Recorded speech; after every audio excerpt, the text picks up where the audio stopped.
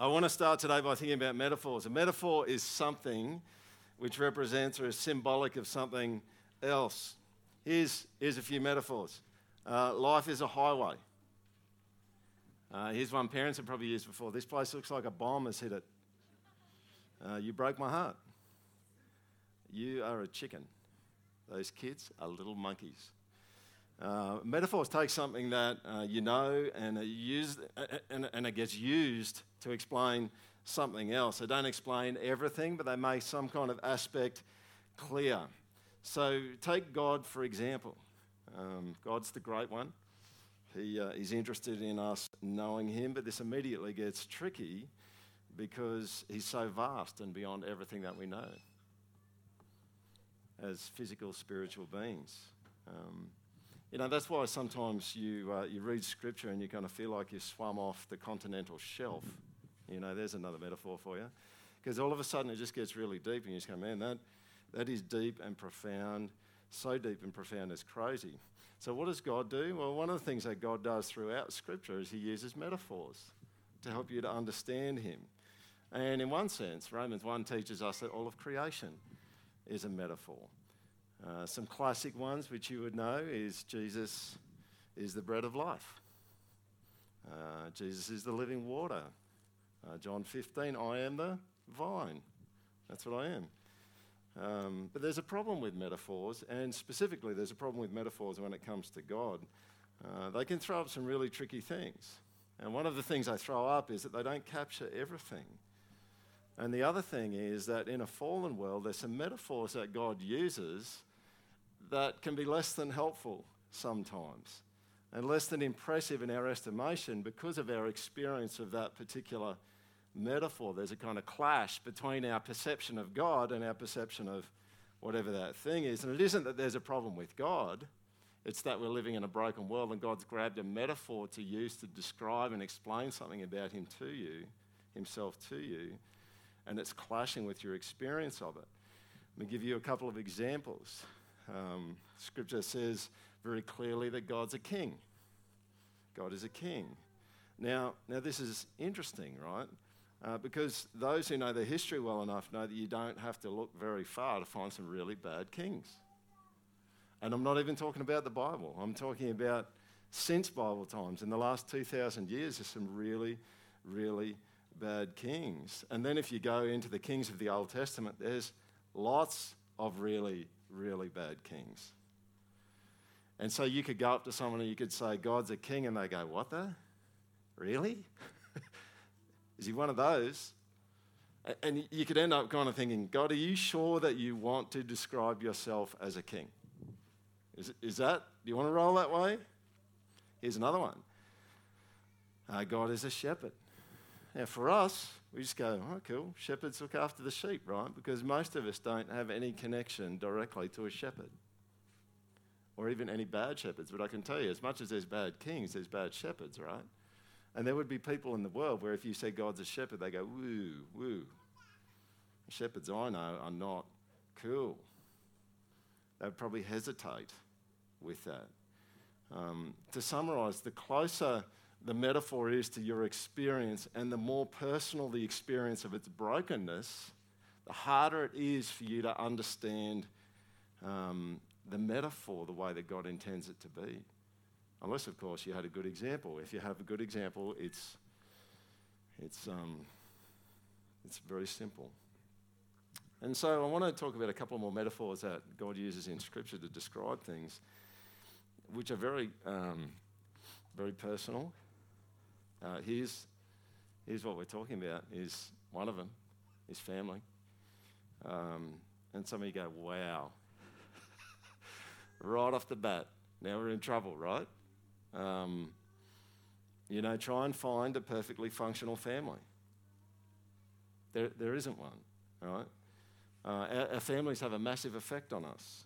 And Ange and I kind of joke and are serious about the fact that our kids will need a restore group one day. All right? They'll need to work through some stuff and some baggage that we've given them as we've brought them up. There's been a bunch of good things, but there's been some difficult things. Let me give you a second one, and this is directly connected to family, is that God's a father. wonder what thoughts are zinging around in your head now. Because every dad's broken and fallen. But there are some especially broken and fallen dads who do some very hurtful and wicked things to people. They leave a real imprint on their kids. Sometimes they profoundly affect their kids. You know, and it can be a real struggle. And that's why there's been lots of books written about trying to understand God as your father when you've had a bad father or a fallen father who kind of twists the way that you see things. I mean, I think that there's a few things going in your favour. I think that there are still good fathers to look at and observe, even if your dad wasn't a good one. And I think most of the time when I talk to people who have had dads that weren't very good dads, they kind of knew the bits about their dads that weren't good. Even if they didn't know what the good bit was supposed to be, they kind of could identify what wasn't good. And so when we look at Scripture and we look at the metaphors that God uses, we need to understand that when God scoops up the idea of family and father, he's not scooping everything about our experience of those things up into the bucket. There's a sense in which God wants us to draw from what we see some understanding of the way he operates, but he's also wanting to come in over the top and inform the way that those things are meant to be where they're out of line, where they're not running well. And so when God uses a metaphor, it's always two-way traffic. What can we observe that's helpful to understanding it, and how does God want to teach us about how it's supposed to be? Does that make sense? I want to start with the last one today. This one. God is a father. This is the primary way God is identified in Scripture, one of the most primary ways. You see it in spades in the Gospel of John. It's sprinkled through the Old Testament, but it's very, very prominent in the New Testament. And what we see in Scripture is a whole bunch of things about how God expresses his fatherhood. God's a father who is measured, authoritative, non-coercive, loving, present, wise, involved, strong, protective, firm, faithful, attentive. This is the God who's at the centre of everything. He's a father. He's a good father. And so it makes no surprise, it comes as no surprise to us that when we get to Genesis 1:26 to 27, this father, with the other members of the Trinity, creates humanity, and specifically makes humanity in his own likeness. And then God said, let us make man in our image, after our likeness. So God created man in his own image. In the image of God he created him, male and female, he created them. That we are image bearers is huge. It sets us apart from all the other animals. We're in this place where we can commune with God and we can be relationally connected with God, unlike an aardvark can. We are hardwired to him. That's what the image of God is. But if you go to Genesis 5, you actually find out what image and likeness is actually connected to. And it's in a genealogy. Quite a surprise. This is the book of the generations of Adam. When God created man, he made him in the likeness of God. Male and female, he created them, and he blessed them and named them man when they were created. Listen to this language. When Adam had lived 130 years, he fathered a son in his own likeness after his image and named him Seth. See those two same words again that we saw back in Genesis 1, image and likeness? Where does it show up? Oh, in family. God created Adam and Eve because he wanted children. Didn't need children, but he wanted children. Humanity was in God's family. That's what being made in his image means. They were made to have a relationship with him, to be in communion with him. It's central to understanding what it means to be made in God's image. And you have to understand that way, way, way back, before sin came into the world, way before anything was even created, God was Father. He was Father. And he's a good and perfect Father.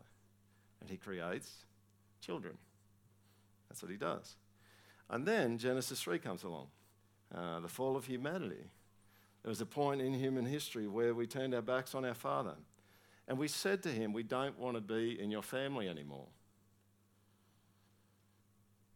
Their actions in disobeying God in Genesis 3 said they didn't want to follow him as father anymore.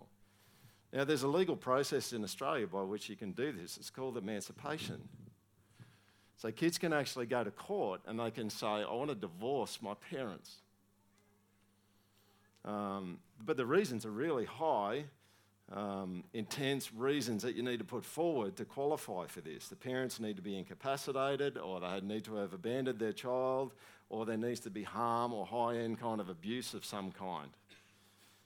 Basically, the parents have to be absent or really harmful to their kids to get divorced by the kids.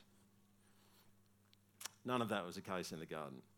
God was neither absent, negligent, nor harmful. And Adam and Eve said, we're out. We want to do something else. He instructed them on what he wanted them to do. They ignored it and they went their own way. And it really is the story of the lost son, the lost daughter, really. And I want you to see something that is the effect of turning away. And we actually see it in the words of Moses in Deuteronomy 32, verse 5 to 6. They have dealt corruptly with him. Listen to this. They are no longer his children because they are blemished. They're crooked and twisted. So it's the effect of walking away from God and turning on him is a walking away from family and a walking away from the Father. That's what it is. Sounds a bit like the garden, right? And notice what happens in the garden after Adam and Eve have turned away from God. And we actually see this in Genesis 3, verse 8. And Adam and Eve heard the sound of the Lord God walking in the garden in the cool of the day. The man and his wife hid themselves from the presence of the Lord God among the trees of the garden. The Father, the good and perfect Father, is walking in the garden, probably in the afternoon when the cool winds are blowing. And what are Adam and Eve doing? They're hiding. Why are they hiding? Because they've done the wrong thing and they're afraid. And I want to ask the question of you, just a reflection question. How do you think they're viewing God at this point? Think they see him as a loving father? A policeman? A judge? They hear his footsteps and they hear someone coming to bust them? I mean, I don't have time to spend on this, but if you look at the way that God talks to them, it doesn't sound like a policeman or a judge. It doesn't take much imagination, I don't think, to hear it as the words of a father. He says to them, where are you? In the conversation, he says, who told you that you were naked? Have you eaten of the tree of which I commanded you not to eat? He talks to the woman and says, what is this that you've done? Doesn't take too much imagination to hear the tone of a father there, I don't think. But this is the way they began to view God. And it's often the way that we view God. This is why people keep writing books about God's goodness. Because we don't believe it.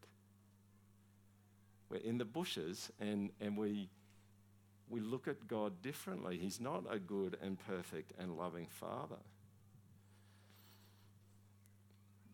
Here's a section from Julie Canlis on Calvin's teaching on the effects of the fall and the way that it twisted our view of God as Father. Calvin summarises, she quotes Calvin, no one now experiences God as Father. Our assumption that God wants something from us rather than to be with us is a mark that our emotions have not yet come under the transformation from slaves to children. How do you go with that? Given Calvin's own acquaintance with anxiety, so Calvin's mum died when he was young, and his dad, who was disconnected from him, died a little while after that. Given Calvin's own acquaintance with anxiety, it should come as no surprise that his interpretation of the fall involves a fall into fear. I'm not talking about the fear of God, we're talking about the fear of God coming after us and doing harm to us. The tragedy of Adam, at least in Calvin's estimation, was that in place of love, now was terror. God comes to us as Father, but we now misinterpret those very things by which he would draw us to himself.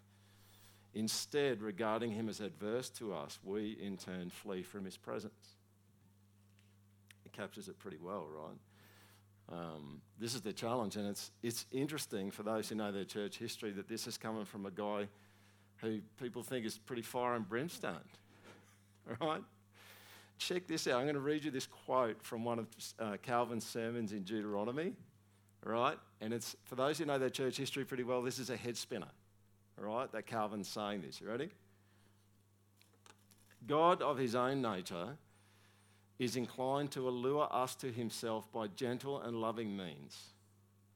God is like a father going about to win his children by being merry with them and by giving them all that they desire. If a father could always laugh with his children and fulfill their desires, all his delight would be in them. Such does God show himself to be toward us. Now, you might want to add some qualifiers in there, right? Some of you probably even right now, you're just kind of going, give them all their desires, I want to qualify that, I want to understand, But here's my encouragement to you is just let what Calvin's saying here push you a bit. Just let it push you a bit. This is a guy who's pretty full on, who many people kind of divide from each other over some of the stuff that he's written. Real fire and brimstone guy, and he's saying this. God is like a father going about to win his children by being merry with them and by giving them all that they desire.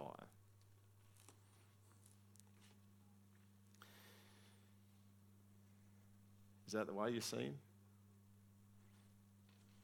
Is he that kind of father? How much of you is in the bushes?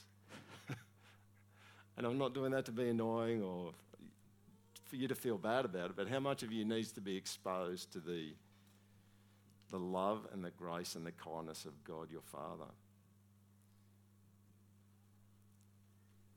We track through further in the biblical story, and we see God brings his children, his estranged, back into relationship with him. He chooses the people of Israel, and he calls the people of Israel his son through the Old Testament. We see it in Exodus 4. Then you shall say to Pharaoh, thus says the Lord, Israel is my firstborn son. And I say to you, let my son go that he may serve me. If you refuse to let him go, behold, I will kill your firstborn son. You see what's going on there? That's a defensive dad going on there. Let my son go or I'm coming after yours. Maybe some of you didn't have a dad like that. Hosea 11.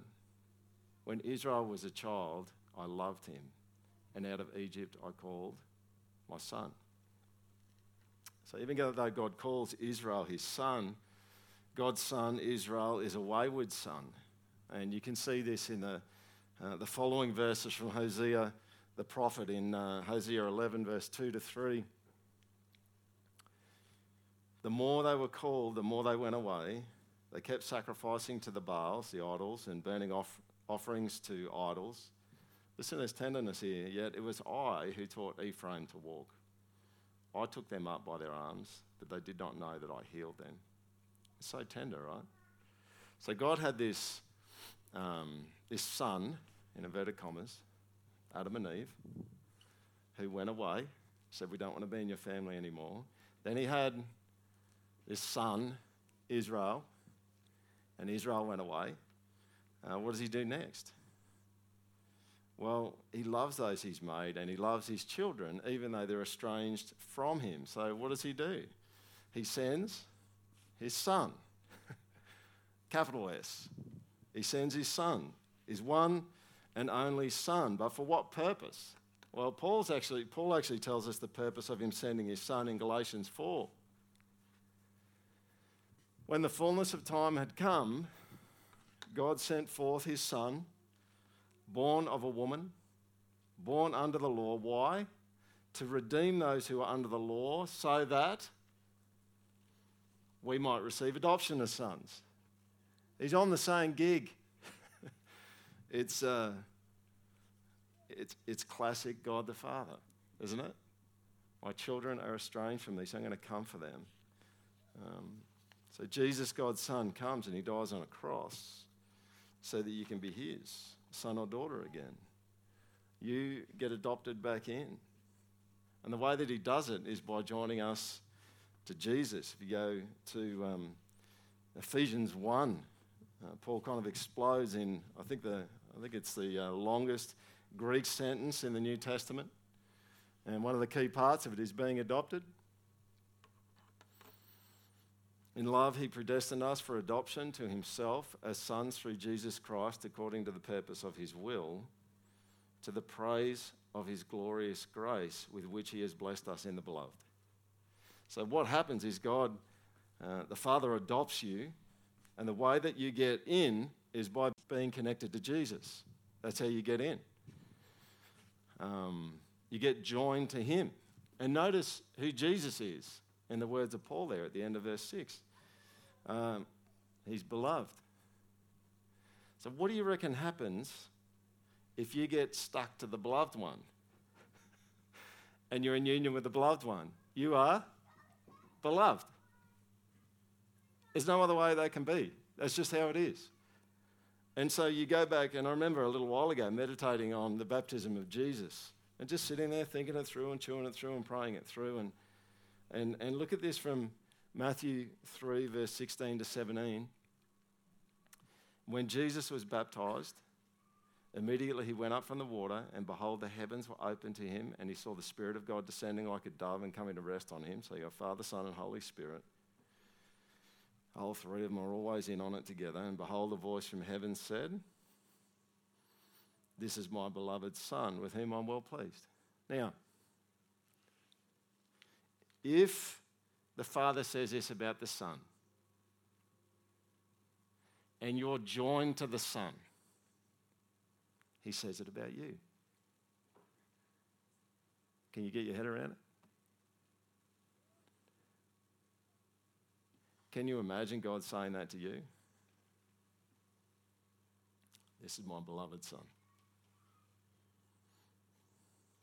with whom I'm well pleased. This is my beloved daughter. With her, I'm well pleased. Can you receive it? You should. You should. This raises the last part of what I'm wanting to share with you this morning is how do you get there? You know, because maybe you sit there and you just go, well, I can't imagine God saying that to me. And I can't get there, Pete. I can't. I'm struggling to see God as the loving Father that you're speaking about that would actually be merry with me. All right? I mean, my kids probably would never think I'm merry with them. But we laugh, right? You sit at the table and we have lots of laughs, and I'm sure that all of you have done that, either with your parents or with your kids or both. But here's the good news that I've got for you this morning is God doesn't just leave you on your own to try and stir up a feeling of sonship or daughtership and that God's pleased with you. That's a really good thing, because I think the way that all of us view God and how that's been informed by our fathers is a key battleground for us. That in the garden, right? We are all in the garden at some level where we're just going, is God for me or is he against me? And if we think he's against us, we'll be in the bushes. But if we know that he's for us, we'll come out of the bushes even if we've done the wrong thing. And we need to change the way that we view God. Is God friend or foe? And the good news is that God does not leave you alone to do this. Scripture is very, very clear about the way that he helps you with this. We see this in John 14. Jesus says, I wonder if anyone can give an amen to this, I will not leave you as orphans. I'm not going to leave you alone and isolated. That's why it's good for us to be like that with other people. We get to live out God's heart for people who are alone, isolated, and feeling and trying to make their lives work like an orphan. I will not leave you as orphans. I will come to you. Yet a little while and the world will see me no more, but you will see me. Because I live, you also will live. How's he going to help them? In that day. What day is he talking about? And he's talking about the day when the Holy Spirit comes. you will know that I'm in my Father, and you in me, and I in you. And do you know this whole idea that helping us not to be orphans is the Spirit's job just looms really large in Paul's writings, particularly in Romans and Galatians. You know, and this is what you've got to get a handle on, is that God's not just interested in you being designated as children. He wants you to have the experience of being children, all right? Not just designated as a son, but the experience of sonship. Not just designated as a daughter, but the experience of being a daughter. I quoted from Galatians a little bit earlier. Here's the next two verses. And because you are sons, God has sent the Spirit of his Son into our hearts. And what does the Spirit do? He causes us to cry out, Abba, Father. So you are no longer a slave, but a son, and if a son, then an heir through God. You're in on everything. So you know what our task is, with the help of the Spirit, as God's children, is to plumb the depths of God's fatherly love for us for the rest of our lives. And be kids that don't hide in the bushes, but know that their Father loves them, and they come out, and they come out quickly. This is what the Apostle John writes about in 1 John. See what kind of love the Father has given to us? We get to be called his children.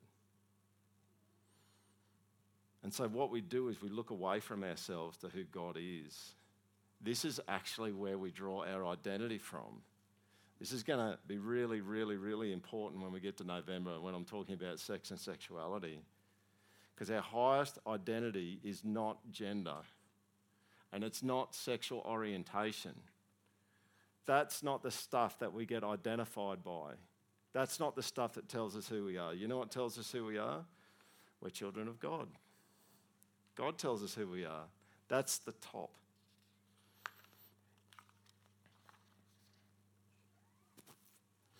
One more quote from Julie Canlis.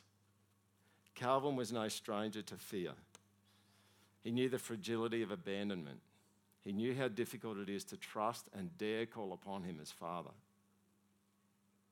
And so he understood that the Spirit's most difficult work in our lives is to persuade us to act like children. This is profound. I think it's profound. To trust and pray like children, to delight in God's fatherhood, and to receive this good news in the depths of our being. There's your task.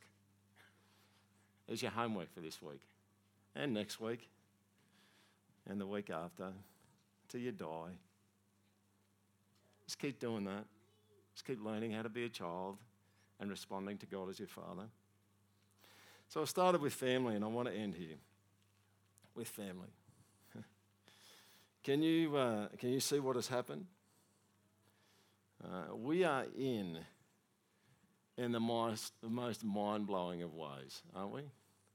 And you know, we get used to this stuff, but one day when Jesus comes back, our brains are just going to be blown. Not literally, but they're going to be blown, because you're just going to go, really? Really, me? You'd have me? Not alone, an orphan anymore? In the family again? And partaking of everything the family has to offer? My kids just own our house. Well, not literally, but they're just in there, and they're just into everything, and they just do stuff, and if they want food, they just go and get food from the fridge, and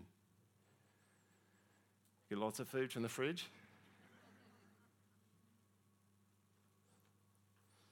I was thinking about this. It's just, that's what family is, right? We're all in on it, you know, and one of them goes into the shower, and the other one wants to have a shower. So what do? They go and they get the towel, and they go into the ensuite shower next to Ange and my bedroom, and they got two showers going at once. Why? Because it's we're all in. It's family. When you're family, you're in on stuff, and that's what Scripture talks about with being heirs. You see, we are not just saved from sins. God is up to something far bigger, and it's massive to be saved from sins, but God is up to something far bigger than being saved from sins. He's up to you being in a family and him being your father and plumbing the depths of that. So it doesn't make much sense to speak of being your own person. There's no such thing as a human identity in isolation. To be saved is to be joined to Jesus, is to be God's child, is to be in God's family. So we're all in it together, folks. And this is why the New Testament speaks regularly of God the Father. It speaks of brothers and sisters and the church being God's household, because that's what the church is. It's his family. And let me just say this, there's a lot that could be said about the fact that God's family is not perfect, and you better believe it is not. And there are people in the church, and there are people who aren't in the church, that have been hurt quite badly by the church. And I want to say to you that the hope of the church is not that it will get its act together at some point in time. Because as good as you can get it, and to be honest, it's running pretty good at Restoration Church at the moment, as good as you can get it, it's not perfect and it's going to be disappointing. What's the hope of the church? That we're going to get some good pastor who's never going to get anything wrong? That we're going to get a few pastors that never get anything wrong? That we're going to have elders that always make every decision right? That we have people in small groups, like in community groups together, who don't sin against each other? That's not going to happen. You get into a community group and there's more and more of them forming in the church here, and I can guarantee you're going to sin against each other. And Scripture teaches that we need to forgive one another, and the reality is that there's a bunch of you who aren't close enough to be sinned against. All right? And so you're actually not close enough the way that God wants you to be. But is our goal that we get these perfect community groups where everyone really likes each other and no one really gets up each other's noses and annoys each other? No. You know what the hope of God's family is? The Father. That's the hope of the family. He's in the family. God's in the midst of it. And it makes all the difference, doesn't it? God, thank you for inviting us in. Thank you for bringing us in.